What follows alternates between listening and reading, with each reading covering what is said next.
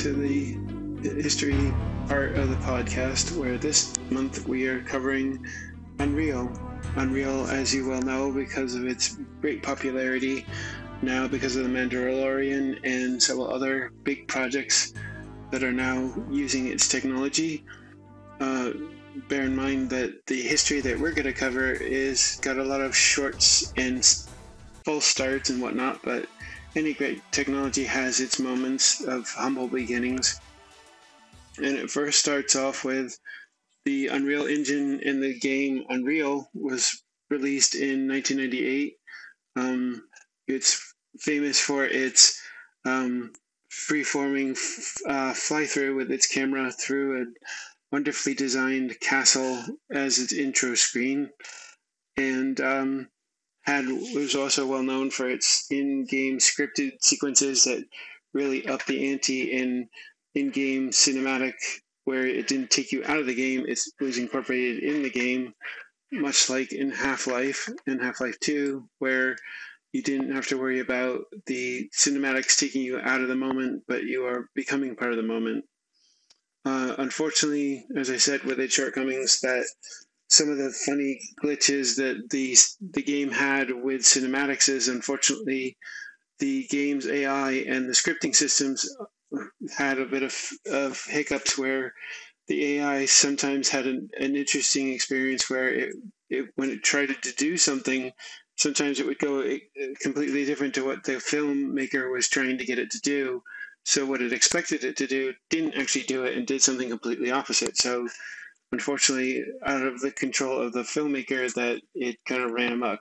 So it was kind of funny, but very frustrating when you're trying to reproduce this scene and the AI is not cooperating, much like actors in the real world. So a couple of groups came out of the woodwork for the first Unreal game. One of them was called Team Evolve.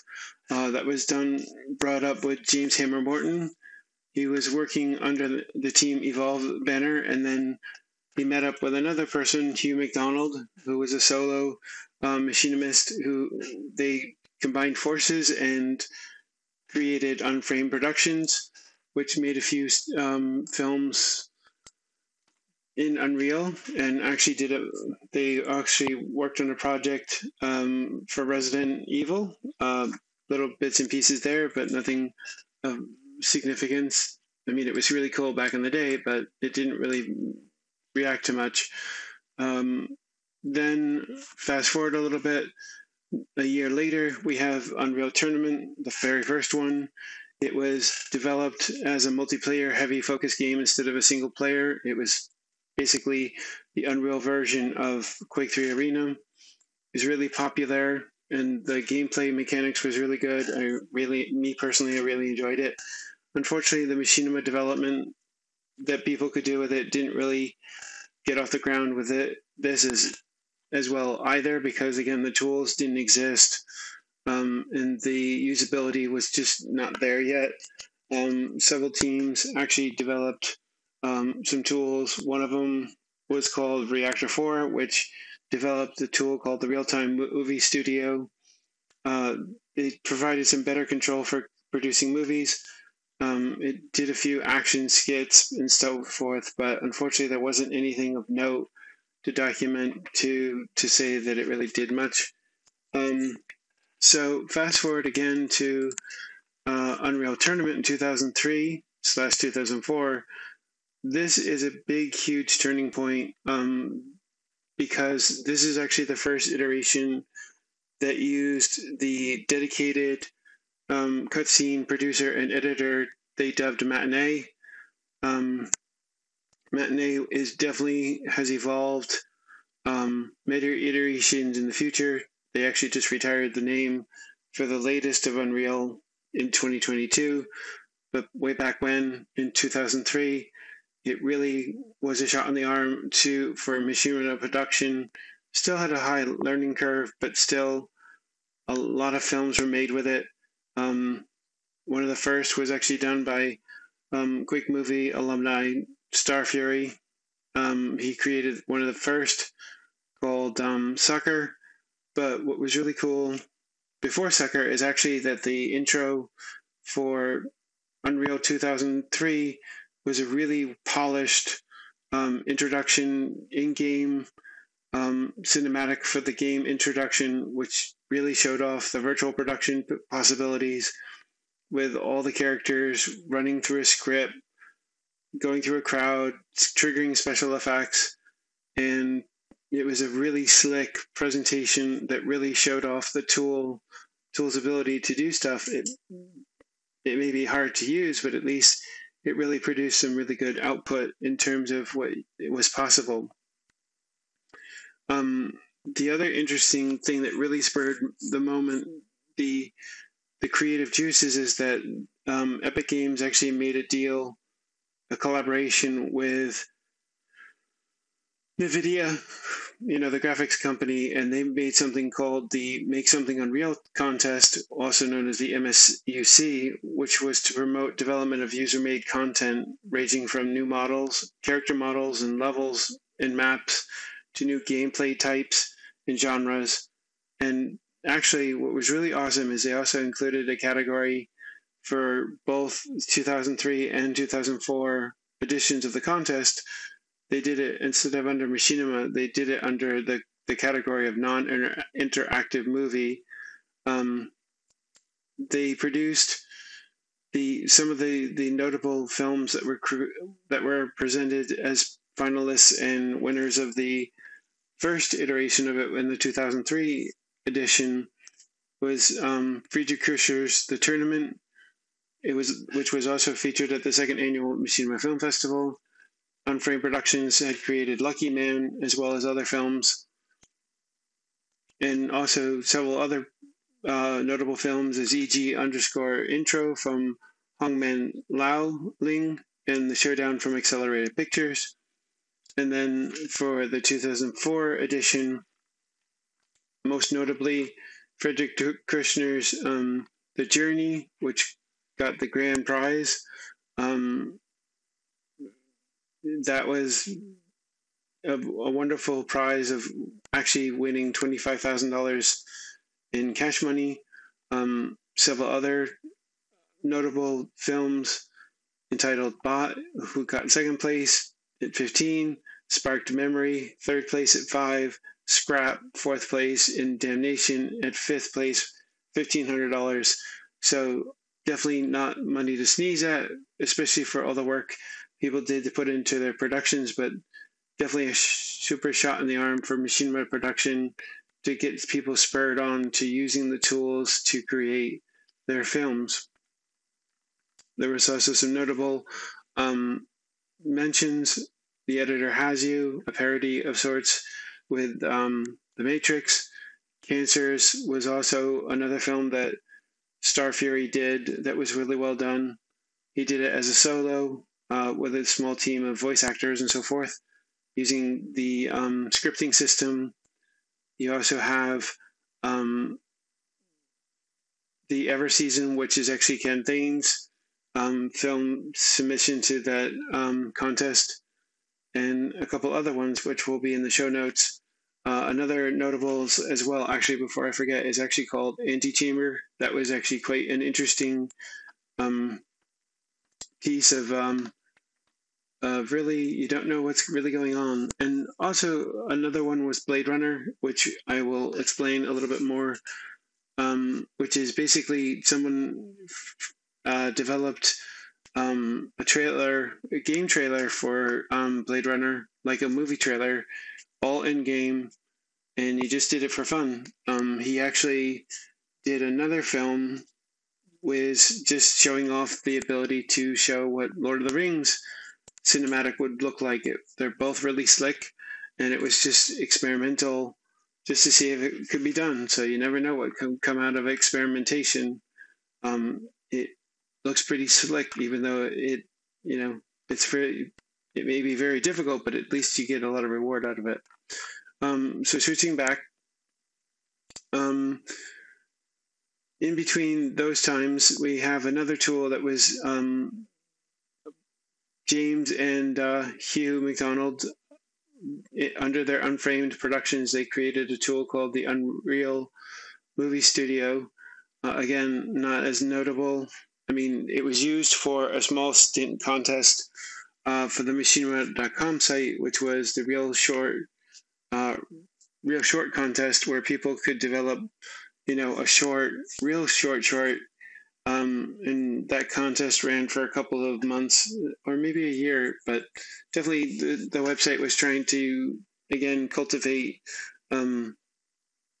content and, not trying to do epic productions, but at least, again, has been noted in the podcast to go small. Don't go do epics, but just do small stuff so you can just cut your teeth and get skills and to grow slowly instead of trying to go balls out, really ambitious. And then a year after that, the big news that really surprised a lot of people was that it's one of the very first iterations of Previs is that when Steven Spielberg was using Unreal Tournament, and this is Unreal Tournament 1 because of the date, this was back in 2001, he was using it for his previs for the set design of his movie Artificial Intelligence. It was collaborated with Industrial Light and Magic, and as you well know, for the Mandalorian for the volume, and using Stagecraft and so forth. So they were cutting their teeth way back then to get their chops to do virtual production.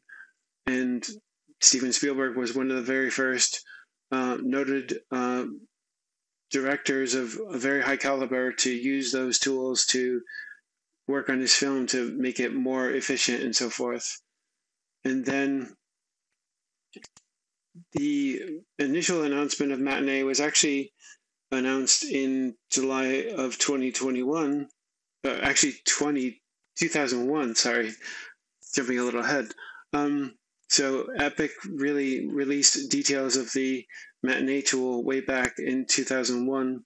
Again, we didn't really see it in mainstream ability until the 2003 edition of Unreal Tournament. They did have Unreal 2 be released, but that was done, but Matinee wasn't ready for that, so they did still use in-game cinematics like Unreal did, taking it up another notch with actually story cutscenes, much like in Unreal Tournament in 2003. But again, Matinee wasn't ready yet for that implementation, so that's, again, the evolution of tools, even if they didn't have names for it. So the announcement of the Unreal Tournament or Unreal making something Unreal was actually the first iterations of it were rumored to be around in the beginning of 2003. Actually, Ken Thane was the one that he heard that Epic was planning a contest that would include slots for Machinima productions made in Unreal Tournament 2003. And then the formal announcement for the competition actually was in July of that same year, where it was entitled the $1 million Make It Unreal competition. And it was, like I said, a collaboration between Epic and NVIDIA. And also the Academy of the Machinima Arts and Sciences was also coordinating the non-interactive movie portion of the contest. And then the biggest thing that has really changed the world to its epic proportions, pun not intended, is that year in October, Epic Games released the very first version of its Unreal Engine for use for education and non-commercial projects, where even to this day, people are using the engine to create mind-boggling things in games and movies and so forth, and it's done all for free. You can use it as a wonderful resource, and the teaching resources provided these days is astronomical. So it's definitely, from its humble beginnings, over 19 years ago, it's just mind-boggling what has come to pass because of their openness to allow people to use it without cost. And then the interesting tidbit for the grand finals of the Make Machinima contest, which is the journey. Frederick Kirchner's The Journey is that there was an interview done by Homeland. It was a hardware-led website way back in February of 2005. They had a brief interview with the Unreal developers on the Make Something Unreal contest, and they asked the question, on another subject, why was Journey picked as the best movie award winner? One of the guys, named Steve Polage, said, quote, Journey was unique and well done. It had a thoughtful storyline and unique art. It certainly didn't look like it was running on the Unreal Engine. And that's one of the key things that Machinima has a skill in, that if you can tap into it and have assets that create it so you don't even know the game from the movie. So sure, you can have your homages to Unreal, Halo, flight sims and stuff like that. But if you can use your resources to completely kind of in a way remix it so you don't even know what's coming from the game, you're using the game as the platform to create your content, but to not know where the pieces fit to make it what it was, the game, to your film stands on its own, and nobody really has to know how it's running. It just, as long as it allows you to create your stories and it allows you to get your vision, and it doesn't matter to a lot of people what you're running. It matters to them the visual presentation and that you're able to put all the pieces together and make a wonderful production that they can enjoy. You can enjoy releasing to people and share, the fun and the drama and everything else that you produce to let other people feel the same thing that you do, that you want to express in your films. So this is pretty brief. There's not as much notables, but definitely the quality of the films that the Unreal Engine has produced has been really good. I mean, like anything, it has its moments, but definitely there have been high points. In closing, I just want to mention two other productions of worth. There was a team that did from Down Under called Victory. Victory did a series of tutorials in explaining how Unreal Tournament 2004, each of the game types they would show off with the team that they did in a humorous way of just trying to explain to you all the different genres of game types that Unreal Tournament 2004 provided. And it was a really slick presentation and definitely was worth watching. And then there is another cinematic piece. Unfortunately, I don't remember the name of it at the moment, but it'll be in the show notes, and the video will be attached once I upload it to the archive. Definitely shows a very cinematic. It's very foreboding, and it depicts the end of the world in a way, and it deals with a lot of mechanics.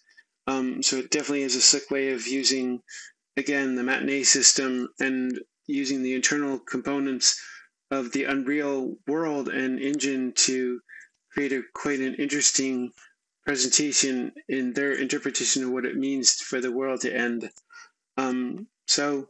So that's it for Unreal. I mean, as always, sometimes these things are so detailed that there's no way for me to cover everything, and it's not to be disrespectful, but it's just sometimes you don't want to turn this into a college essay or a college textbook that, you're going to get bored after a while. So hopefully all these little tidbits brighten your day and help you learn a little bit more of the history of at least the Unreal branch of this story.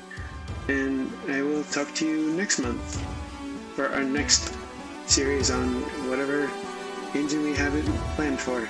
And even I don't know sometimes. Alright guys, thank you.